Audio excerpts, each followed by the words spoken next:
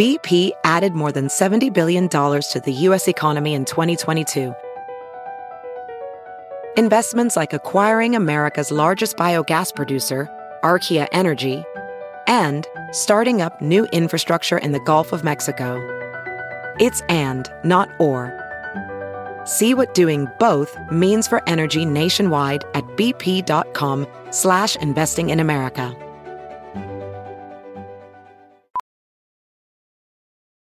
As a professional welder, Shayna Ford uses Forge FX to practice over and over, which helps her improve her skills. The more muscle memory that you have, the smoother your weld is.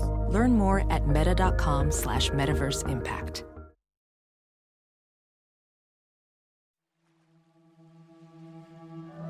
I'm Vic. And I'm Obs. And we have so much to say. About what, though? Life, meaning, purpose, trying to figure out all of this super complicated stuff about what it means to be alive. That's deep. I know.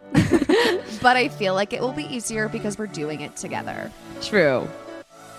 Each week, we're reading one chapter of Eckhart Tolle's book, A New Earth, and then recapping what we learned right here on this podcast. So it's kind of like a book club. Kind of. This is going to be so much fun. We love this book and hope you do too. Get ready to awaken to your life's purpose with us. Let's get started because we have so much to say. Hello, everyone. Yay! I'm so excited for this episode because I have so much to say. I have so much to say and so many questions for you. Aubrey and I have had a few phone calls this week, more than usual, and have both been like biting our tongues not to talk about the book and this chapter. So good. It's so juicy. I do think I want to quickly do a circle back on the little moment that I had last episode. Do we recall?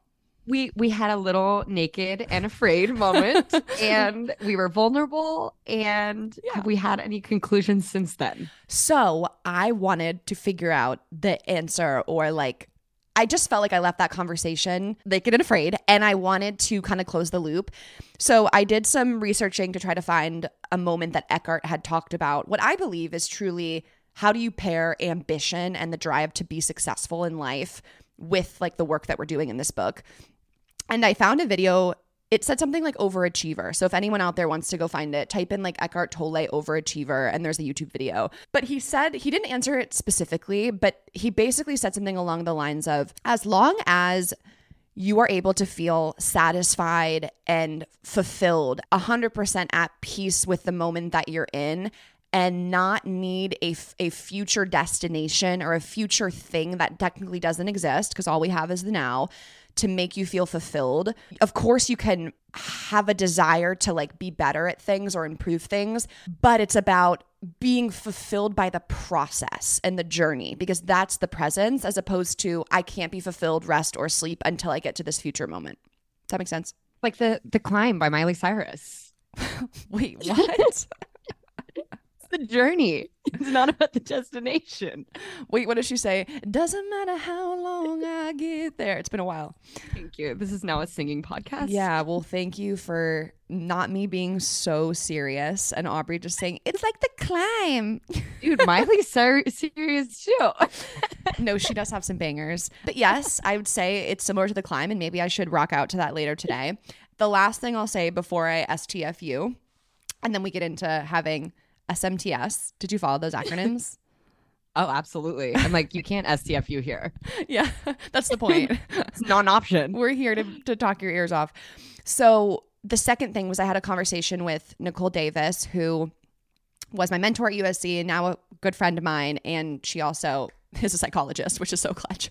And she was saying the recognition and the awareness of the system you're in matters. So we're in a capitalist society, and like, unless you're born into a third world country, you're born into some sort of capitalist society where there is a rat race. To make money, you need money to get resources to survive and to have experiences to enjoy your life. And she was saying the first thing is the recognition and the awareness. Like, I'm in a capitalist system. Like, that's where we're functioning. And then two, detaching from that when it doesn't serve you.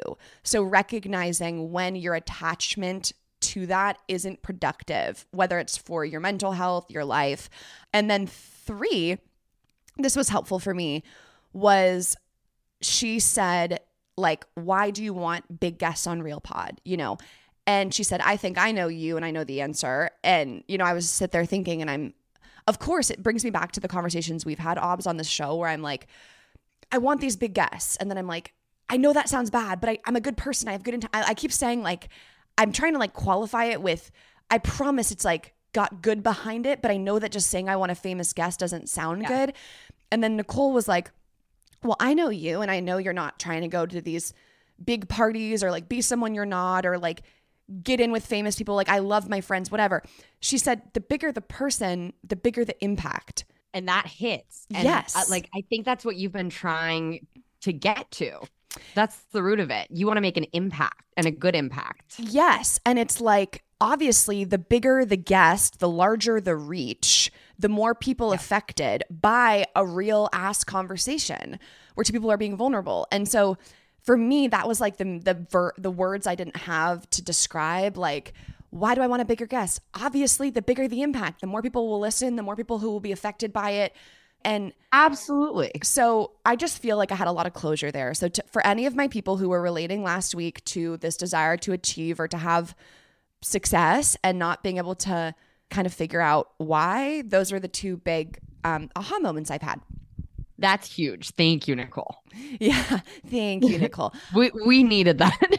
Have you had any breakthroughs, just read the book in general, since our last ep? I think what I've taken away from this is the presence with your feelings and kind of letting myself sit with a feeling and not trying to shove it away or, you know, even make sense of it. Just sitting with it, allowing it to be there and observing it has been my main takeaway from this book. And I found that the second you do that, he talks about it a little bit, but the second you give your emotion a little bit of space, it doesn't feel so big. It doesn't feel so important. It's like, if you can take a step back from it and look at it from your consciousness, it takes so much weight off of it.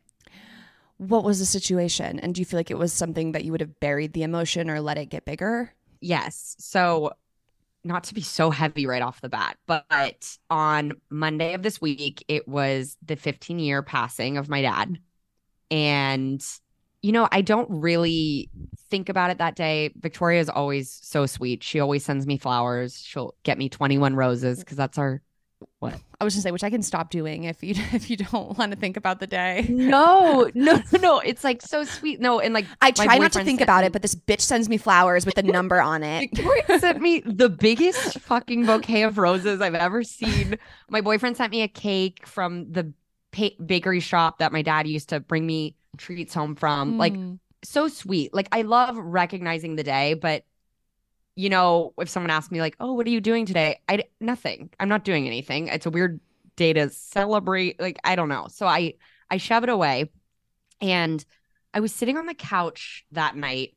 And weirdly enough, Eckhart talks about incense. I've never burned incense in my life, but like, I was having a weirdly calm day and I wanted to like foster that emotion. I don't know why. It wasn't anything to do with the day. It was just my emotions in general. And I was like, I love this feeling. I'm going to burn incense. I don't know what came over me, but I was sitting there and the incense was burning and I was looking at the flowers and I was on FaceTime with my boyfriend and I was like, I'm going to hang up.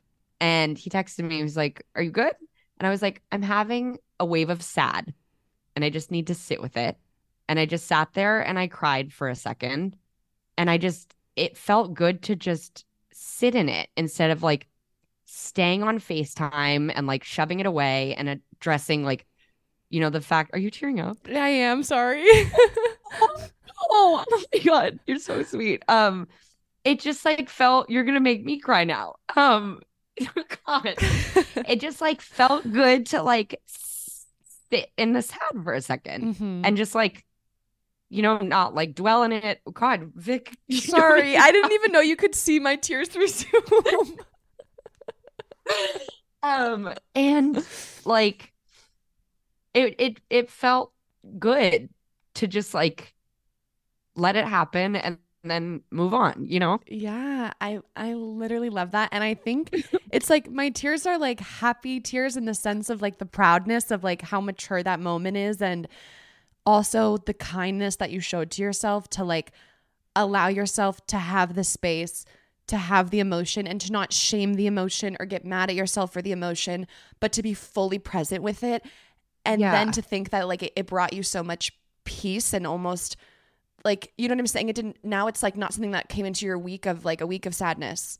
Absolutely. Like it was just like, I don't know if I would call it a special moment like that I had with myself. It was just nice. I love that. I'm crying in the first 5 minutes. Oh my God, that's so sweet. You know, it was nice. Although when I think of you sitting and crying alone, it's like very hard for me, but I can put my head in where your head is. And I know that sometimes we need that, you know. Honestly, having a husband sometimes is the worst because you share a bed with them and you can't just like have your hysterically crying in bed alone nights. Sometimes I just want him to like go away so I can just hysterically cry in my bed by myself because we need that. You're like, why do we share a bed? I just need to soak my pillow in my tears. And then it's like, if I want to have that moment, like he'll want to talk and like make sure I'm okay. And I'm like, no, I just want to play depressing music and keep it going right now. Yeah. Like, let me ride this out. I will say Wood is very good about that. Like he'll just let me kind of sob, which is nice. I love that. Of course. Yeah. I want to say like Max would too if I like told him it was fine, but he's kind of like Max. It's fine. I'm just in hysterics. Max around a crying woman is kind of like the way he's around a dog. Like he doesn't know what to do. Kind of gives you a pat on the head. Yeah. Well, that was fucking major. I when I pitched you that question, I did not think like I truly just was a combo starter. I didn't expect it to come up as such a big moment in my week, but it really was. And like in the chapter, I don't want to get too woo-woo, but I felt like he got a little woo-woo here. Really? I felt like he was a little woo-woo. And like, I don't know if it's because I just had this weird experience with the smell of incense. So you're like, what are you doing to me, Eckhart? I'm like, Eckie, like, what's happening? And then he talks about burning. He's like, you need to open the windows. Where does he talk about incense? Did I miss that? So he talks about... Is it in Breaking Free, chapter 6? Yeah. In the presence section, he talks about his neighbor who has a major pain body and ego, and she comes over and kind of unloads and finds presence through his silence, which I think is so powerful. Like sometimes like people just need to get there on their own. Quick pause. I tried to do that with Max this week. He was like kind of stressed talking, and I was like, just stare at him and be present. And I was like, I thought I was like, what's it, Matilda? Like I thought I had like a superpower in this moment. I was like, I can disarm him like Eckhart. Max is like, what the fuck are you doing? Can you say something? I know, but then I catch my mind being like, when is this going to be over? Because I need to get a picture down by the water. And then I'm like, Victoria, back to the present moment. Is he done yet? So he talks about how after this lady kind of comes over and unloads her ego into the space and all of her negative energy, it seems like he has this intuitive friend who comes back over and she's like, ew, what the hell just happened here? The energy is gross in here. Please burn some incense, open some windows. So the woo-woo part of me is like, I wasn't feeling anything all day. I start burning this incense. I'm like, does incense have some sort of power that releases negative emotions? I'm not a believer in that, but like, is that part of it? I don't think it's that it's a magical thing. Like there's a superpower to it. I do believe though that when you turn off your other distractions and you like take the moment to like physically cleanse a space, our mind has power. Like I believe in the power of like when you know, visualize an injury healing, like it's helpful to like, it's like a holistic thing, right? If you're thinking about something negative and then like the way Eckhart talks about your thoughts affect your emotions, affect the intelligence of your body. So I fully am on board for like an incense or a moment like that, or being open to the universe and presence, like having an impact. Yeah. Like I think it just all got quiet and I was like, I'm sad. But I know what you're saying about the woo-woo thing, because when he was like, I brought a pain body with me and it latched onto this guy at the restaurant. That's the part that I was like, Eckie. I also was like, did this happen? Eckie, are we making things up?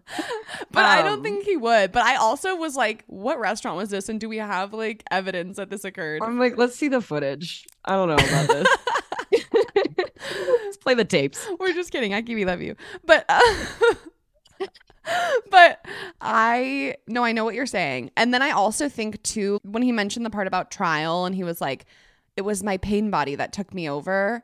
I definitely don't think we are going to be in a world ever where we're like saying it wasn't me, it was my pain body. I know it wasn't me. I will say though, in my current life, I'll do something shitty and be like, ugh, my ego. No, and it's like, you can't just say it's your ego. You have to do something about it. No way. Totally. I feel like I was gossiping with a friend last night and I kept saying, okay, this is so my ego. Blah, blah, blah, blah, blah, blah, blah, blah, blah, blah, blah. No, totally.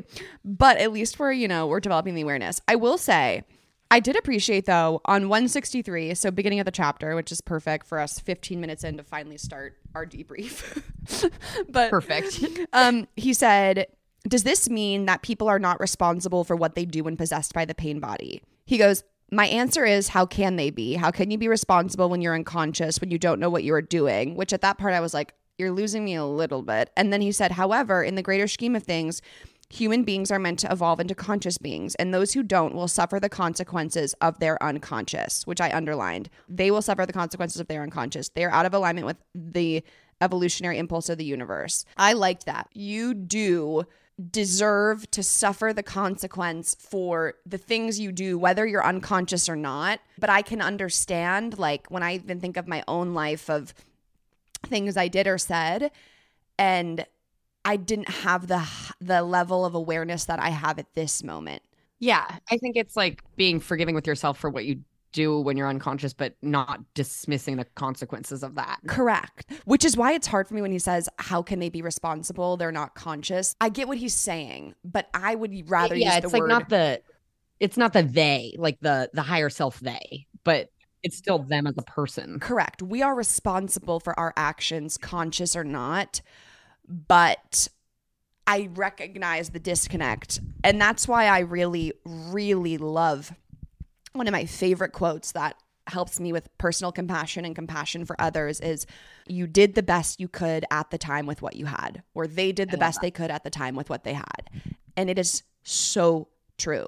That sentiment helps me a lot, whether it's regrets about the past and the way people handled things, or I did. For me too, like a lot of this book, it just brings up like family for me, like family issues, family dynamics. When this chapter talks about like pain body triggers. I am so curious what your pain body triggers. And like, I would love for you to help me identify mine. Like, I don't know why it's not resonating with me, like what just a negative emotion is, or my ego or my pain body. Give me your examples. And then it's so tough because my examples involve relationships with other people, and I feel like it's not fair to me to. Yeah. But I feel like I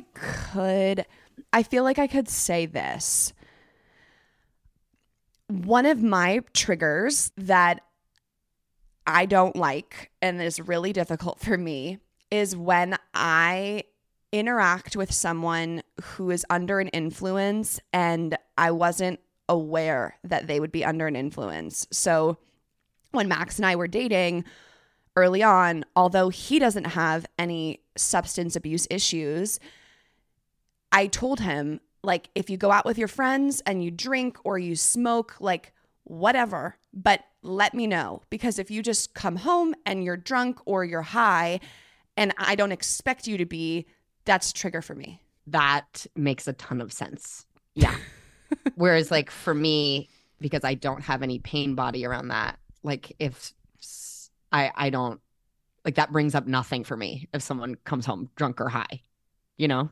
Yeah, totally. And it's funny how just like, it's literally just a trigger just based on your past. Fully. So that to me is an obvious, when I think about pain body triggers, I think of that. I think also just like emotional patterning, like even if we think about it on less of it, like a deep, intense level, and you just think about the way you interact with your parents, with your siblings, with your cousins, with aunts and uncles, when you get into emotional patterns with people throughout your life and you have them from when you were unconscious and you get into arguments. I know mine now.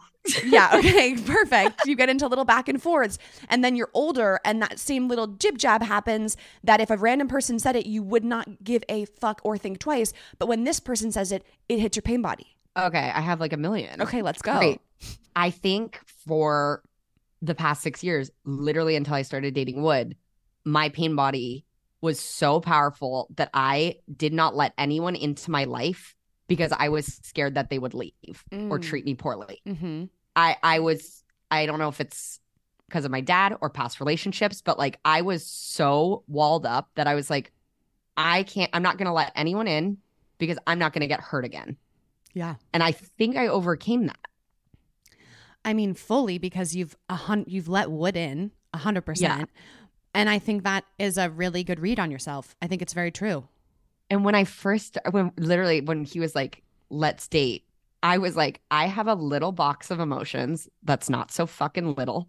And I keep it to myself. And if I give it to you, like I gave him the spiel and not knowing this was my pain body being like, all right, here's my little box of emotions. Don't hurt me. Yeah. Oh, that's crazy.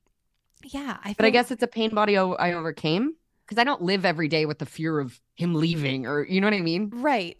But I think it will always, no matter where we're at with things, I think we can have little triggers. Like, I feel like I can say this just because you've been talking a lot about your dad. When you said that you and Wood were watching movies whenever it was and he put on like Father of the Bride and you were like, let's turn this off. Yeah. Like you know what? That's a pain body trigger. I didn't give myself the space of emotion. He had the awareness to be like, we should turn this off. And I was like, yep, thanks. Like he was the one that recognized that. I didn't even allow myself the space to be like, this is triggering me. Let's turn it off. Right. Wow. Which is interesting how we diminish our own needs, you know? And actually, This reminds me of, I underline this at the very end on 184.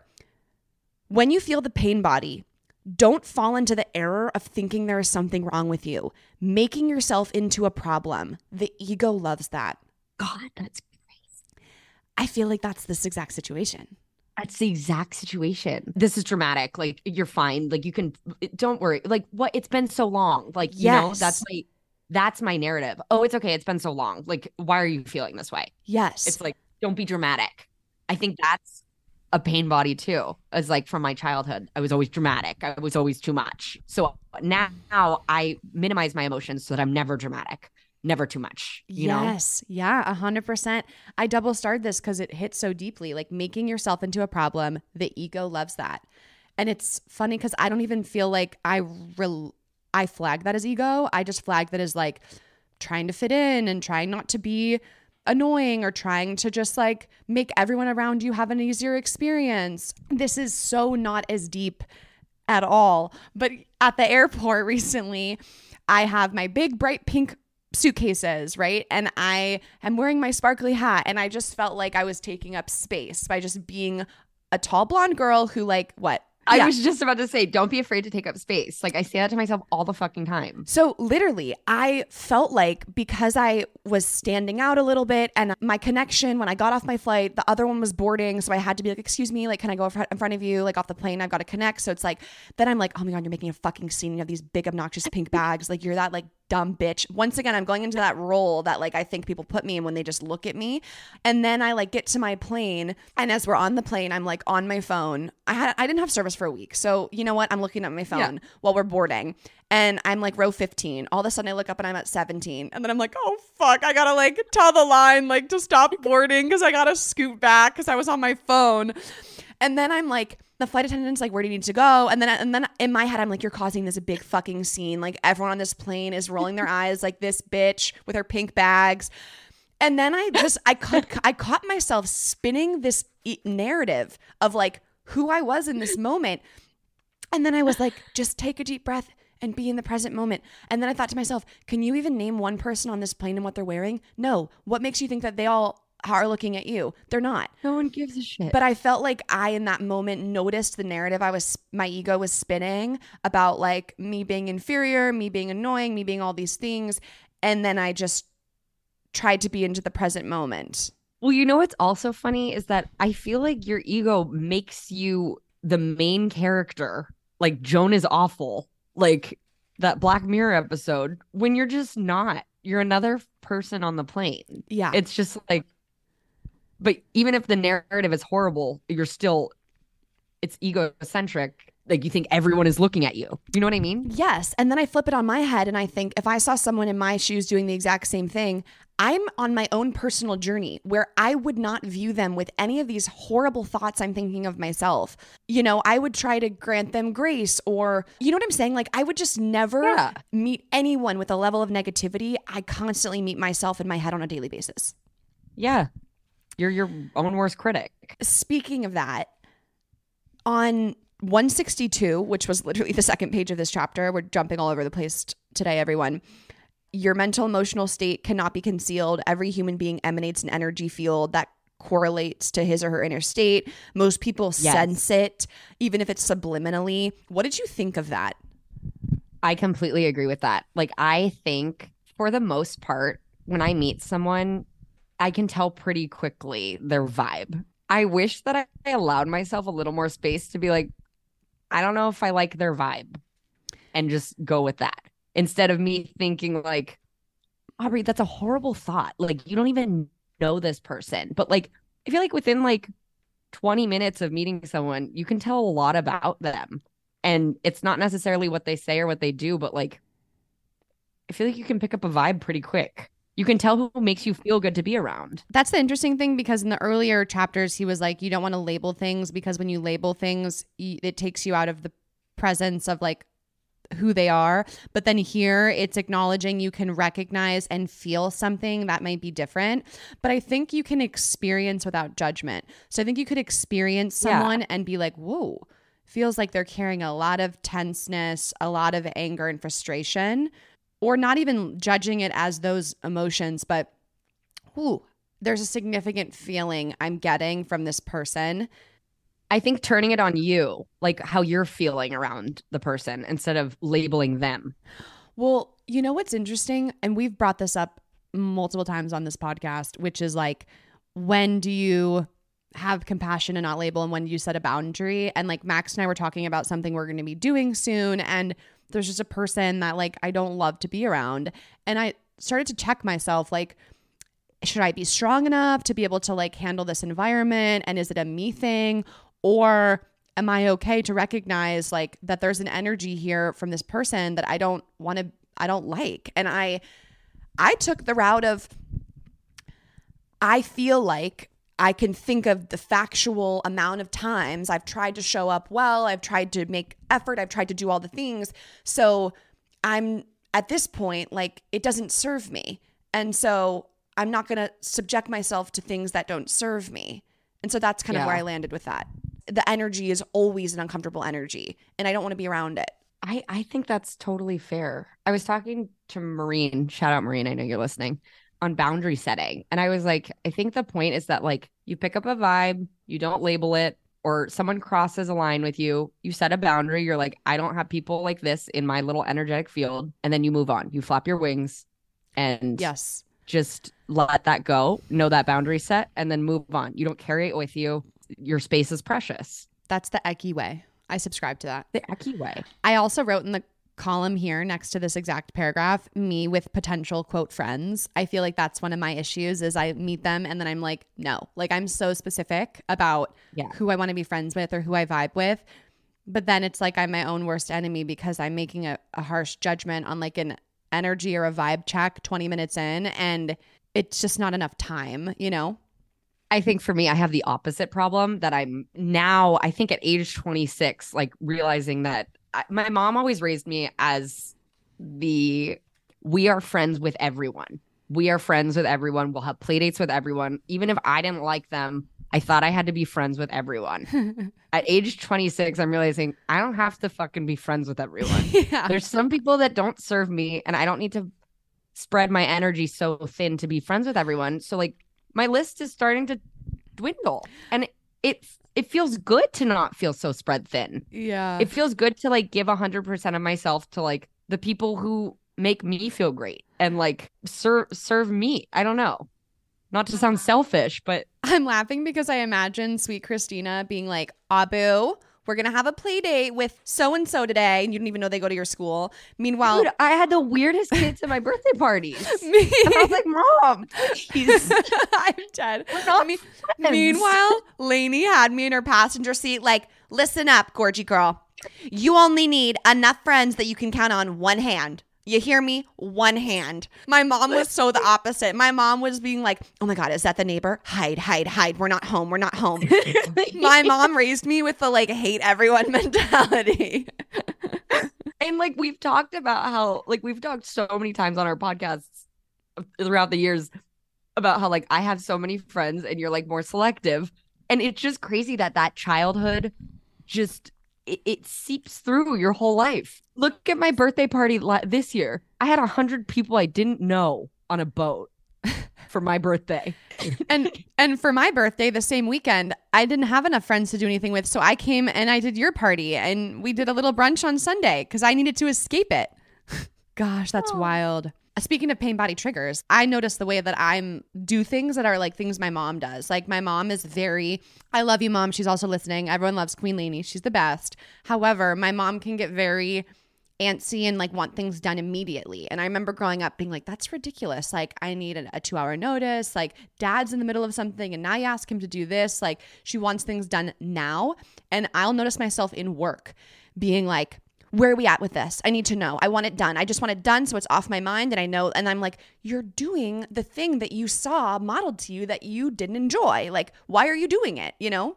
You know what's funny is I'm having the opposite experience of there are things that my mom, same thing, like used to do when I was little. I was like, how are you? Let's use like disorganized or like not listening or little things that I get called out on now. And I'm finding such compassion for my mom for things that used to irritate me so much. It's almost like I recognize it in myself and I can smile and be like, oh, I didn't need to be so harsh with her about this. I'm turning into my mom and I think it's cute. Interesting, because you're like being a bit more lax and enjoying the flow. And so not everything's like buttoned up perfectly. I was so tense growing up. And like, I didn't understand how she was so relaxed about certain things. And like, now I find myself relaxing and I'm like, oh, maybe she was onto something. Yeah. Oh, I love that. That's great. To add in one more so I don't seem like the worst daughter in the world. I will say my mom, I've been able to hold so much compassion for her recently. I think it's interesting when you grow up and your mom does everything for you and you're used to never thinking about your own mom's feelings. And even speaking about losing your dad, my mom lost her dad to a sudden heart attack. And it wasn't until like Father's Day last year that it finally occurred to me at like 25, is this a hard day for my mom? And like, we just show up and we celebrate my dad. And like, of course I think of you, but my mom doesn't have a dad today. And like, I never even put myself in the place of like thinking to care for her, hold space for her. And I saw this quote the other day that said, don't forget that this is your parents' first time at life too. Your mom said this to me when we were growing up. She's like, once you guys are moms, you'll just understand we're just people trying to raise little people. We're all just trying to figure it out. Yeah. And it's so freaking true. Yeah. And it's like we do want our moms to be perfect and we expect them to be. And like, I just need to have compassion and recognize she's a person the same way I'm having these awakenings and I'm having compassion for the things that I haven't loved that I've done in my life. You know, I can hold that for my parents, both my parents, you know? Yeah. On page 165, this just reminds me of what you said in the beginning. And so I want to close the loop because I think feelings of unhappiness are super common. And it says, if you don't mind being unhappy, what happens to the unhappiness? And then on the next page, he says, there's space around it. It seems to matter less. That space, of course, comes when there is an inner acceptance of whatever you are experiencing in the present moment. And I just wanted to say that because I feel like that is literally the text of what you did. It's exactly what I did. Like I heard this thing.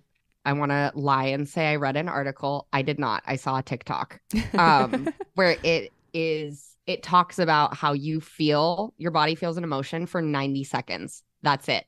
So if you can sit with it for 90 seconds and like not react and make sense of it, or not even try and make sense of it, I think the cycle is recognize there's an emotion in your body, sit with it until it simmers, reflect on the emotion, and then choose how to react. Like, I think I'm not perfect at it, but I pride myself in being able to do that well. I love that so much. I want to piggyback off of it by reading this part from 172. Not all unhappiness is of the pain body. Some of it is new unhappiness created when you are out of alignment with the present moment, when the now is denied in one way or another. When you recognize that the present moment is always already the case and therefore inevitable, you can bring an uncompromising inner yes to it. And so not to only create no further unhappiness, but with inner resistance gone, find yourself empowered by life itself. I just wanted to say that because this is the Eckhart text that I think is embodying what you're saying. And then you can react. Your ego doesn't react. You react. Yeah. Something that like I literally started smiling at when I read was on 165. He said, there is nothing you can do about the fact that at this moment, this is what you feel. Now, instead of wanting this moment to be different from the way it is, which adds more pain to the pain that is already there, is it possible for you to completely accept that this is what you feel right now? I underlined and highlighted that. I highlighted the exact same thing. Of course you did. It's been really hard for me just in life to accept. Really hard for me, especially like the past 2 years of my life. And the Real Pet episode I did on like, you can't save someone who doesn't want to be saved. That is talking about acceptance. And actually in that episode, when I get to the acceptance part, I start to cry because acceptance was so hard for me. Yeah. I say was. It was like 2 months ago when I recorded that. But back in the day. Yeah.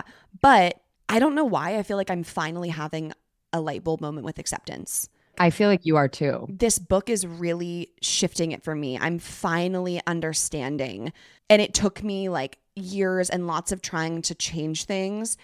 And now I'm just accepting, and something really, really, really, really wild happened in my personal life that would very much trigger the pain body. And it would have been something that would have absolutely blown a bomb off in my life. And I literally breathed through it and accepted it. And not to wait, 1 sec too is something that I saw differently in you was that I watched you fully accept that thing, not dismiss it. I think there's such a stark difference, and you really like sat with it, let yourself feel it, and then like went on with your day, not shoved it away, you know? Yes. And actually, wait, I love how we're throwing so many like quick holds in me getting to this point I'm trying to make, because now I have another little thing I want to say. When you say like not to dismiss, you said I fully was there. And if just expanding on like what it means to be fully there, this is a inspirational quote that Jeff Sod shared with me. Never react until 1, I've thought about their why. 2, it's not about me. 3, empathize and understand. 4, use sheer love to dissolve all. 5, remember that being right never helps. Oh my God. Yeah. I truly feel like I went through that mental checkbox in that moment, and it's what helped me be present. Can you post that on your Instagram so I can like make it my background? I know. I'm going to send it to you. And now finally, to close this little loop, back on 112 in the chapter Role-Playing the Many Faces of the Ego, I think this was 3 or 4. At the top of the page, this is literally like one of my go-to quotes right now from the book. In the midst of negativity, you are able to realize, at this moment, I am creating suffering for myself. It will be enough to raise you above the limitations of conditioned egoic states and reactions. It will open up infinite possibilities which come to you when there is awareness, other vastly more intelligent ways of dealing with any situation. And the fact that I like was able to put this into work, I'm so proud of us. Like, you had your moment with the insets and your feelings, and then it's like I had this moment of the acceptance and the not blowing up. And I really feel like I'm growing as a person. Like, I've changed. I do too. I also was like holding the book today. I was like, are we almost done with this? I literally am ready to reread it. I was thinking that too. Were you? I need to I want to reread it, like, because every time I look at immediately, I look at things and I'm like, oh my God, I didn't see that before. And now I get this. I want to be rereading this book for the rest of my life. Same. Okay, I guess at this point we should get back to some of the final few pages of this chapter. What else jumps out to you that you highlighted? Or actually, you should go. I was just talking. No. Go ahead. I was going to say on 177, it's literally the same thing we've been talking about all episode. When he's talking about Satori, and he says, a brief stepping out of the voice in your head, the thought process, and their reflection in the body as emotion. It is the arising of inner spaciousness, where before there was a clutter of thought and the turmoil of emotion. The thinking mind cannot understand presence, and so will often misinterpret it. It will say that you are uncaring, distant, have no compassion, are not relating. The truth is, you are relating, but at a level deeper than the thought and emotion. I went one sentence past that, and I said, and I highlighted, in the stillness of presence, you can sense the formless essence in yourself and the other as one. Oh my God. And then I highlighted the line after that, knowing knowing the oneness of yourself and the other is true love, true care, true compassion. If we put ours together, we highlighted that whole part. Perfect. I think what I'm noticing from all of my highlights and like what sticks out to me is like the stillness and presence. All of those things jump out at me. Like, I think that's going to be my main takeaway in this read of the book. Yeah. There's so much power in doing nothing. I mean, he literally on the page to the left of that 176, I highlighted, being present is always infinitely more powerful than anything you could say or do. I highlighted that too. No. That's the only line I highlighted on the whole page. Wow. No, literally. That's why when Max and I were having that conversation and he was stressed, I was like, just be present. I'm like, this is the most powerful thing you can do. I need to work on it. And like, I think I'm good at it with myself, and then I'm not as good at it with other people. Yeah. I think I'm out of things to say. Oh my God. I don't think that's ever happened. I don't think so either. Well, is this the first time? I have one more thing I want to say, because we did jump around this whole chapter. Like, even when I look at the last page, we talked about making yourself into a problem. So we've kind of covered the whole chapter. But the last thing I'll say, just because I think this will be helpful for people, is, and it relates to the pain body. I recently recognized a moment where I caught myself relying or needing Max to show up in a certain way to soothe me. And what I mean by that is, I think a lot of my emotional state, my happiness, where I am, relies on how he's showing up. And it's like, while I wouldn't say I'm codependent, because I'm really independent. I mean, Max isn't here this weekend. I'm going out of town for 2 weeks. Like, that physically, like, I'm independent. But I think when we're together, I have an emotional tie to like where he's at. And if he's not the goopy, funny Max, cracking jokes, making me laugh, like if he's not bringing all that energy, I'm like, I don't like this. And then I sense myself want to be like, what's wrong? Why are you being so negative? Like, not being patient with him and allowing him the space to have a bad day or an off day. And so I've been really telling myself, you can self-soothe. You can self-soothe. And we were on a trip recently, and I didn't feel like we were spending a lot of personal time together one-on-one. And then I caught myself being like, Victoria, he's with his family who doesn't live near us. He never sees them. He's golfing with his brother. He never sees. You see him all the time. Like, you can self-soothe. You can be alone. You can go talk to someone else. And I really worked through it. And it would have been something where he came back from golf and I would have been like, you had to golf twice on a vacation. Like, I would have maybe been a bit of a bitch about it and been like, we haven't spent time together. And I completely self-soothed. I worked through it myself with breathing and presence, and I never brought it up to him, and we never had an issue. And like, that was also a place I think I grew from what we've read. You just summed it up perfectly, but you are not alone in that issue. Same thing. I had to learn that early because I was taking everything personally. Like, early on, we're long distance. Wood would have an off day, and I'm like, he hates me. He doesn't want to be with me anymore, and this is what it is. He's like, no, dude, I just had a long day at work. I was like, oh, I don't believe you, but okay. Like, it took me a long time to realize, like, they deserve space for their emotions. They don't always have to have a good day for you, you know? Yeah, it's so true. You know what I'm realizing? What? That this chapter was called Breaking Free, and I feel like we've had some very powerful break free moments. I feel like I've had so many breakthroughs. And like, I'm excited that this episode is airing later because I'm excited to listen to it back and be able to reflect on it. I feel like I've been learning so much listening to our episodes. It's like it helps me again think about how I'm thinking about it and then think about it differently. Wood's mom was texting me and she was saying that shout out Carolyn. Hi, Carolyn. Hi, Carolyn. I can't wait to meet you. She was saying that she needs a second to absorb it. And I was like, I am reading it, listening to the audiobook, recording these episodes, and then listening to the episodes back. And I still feel like I need to reread this whole book. Dude, after 7 more times. Literally. After listening to episode 1, which by the time we're recording 6 right now, everyone, episode 1 just aired. I listened to episode 1 thinking we're going to lose a lot of people. Like this shit gets dense quick. Like if any of you are still listening at this point, like I love you. I know. Thank you for being here. Like, there's tears, there's laughs, there's anger. But it's really dense. Like I completely relate. Oh my God, yeah. Well, jib. This was maybe my favorite episode so far. I had so much fun recording. Me too. Why don't we record on Saturdays more? I know we should. I feel like we're in such good moods and just happy. Yeah. Okay. Let's do that. I'm down. Okay. Well, yay. We only have 7, 8, 9, 4 chapters left. Oh. Okay. Well, I'm excited to be so awoke. Was that the word you used? Yeah, I know. It was literally awakened. How dumb was I? I backed you on it. We should, oh my God, we should make merch that says awoke. Awoke? Oh my God, that's hilarious. That's really funny. Okay, we'll think about it. Anyways, we love all of you and we'll be back next week. Good luck with your reading. Bye.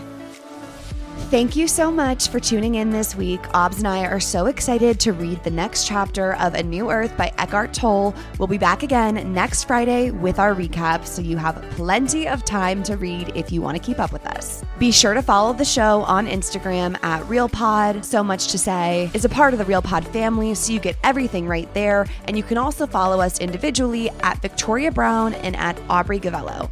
Okay, thank you, love you, and we'll see you next week.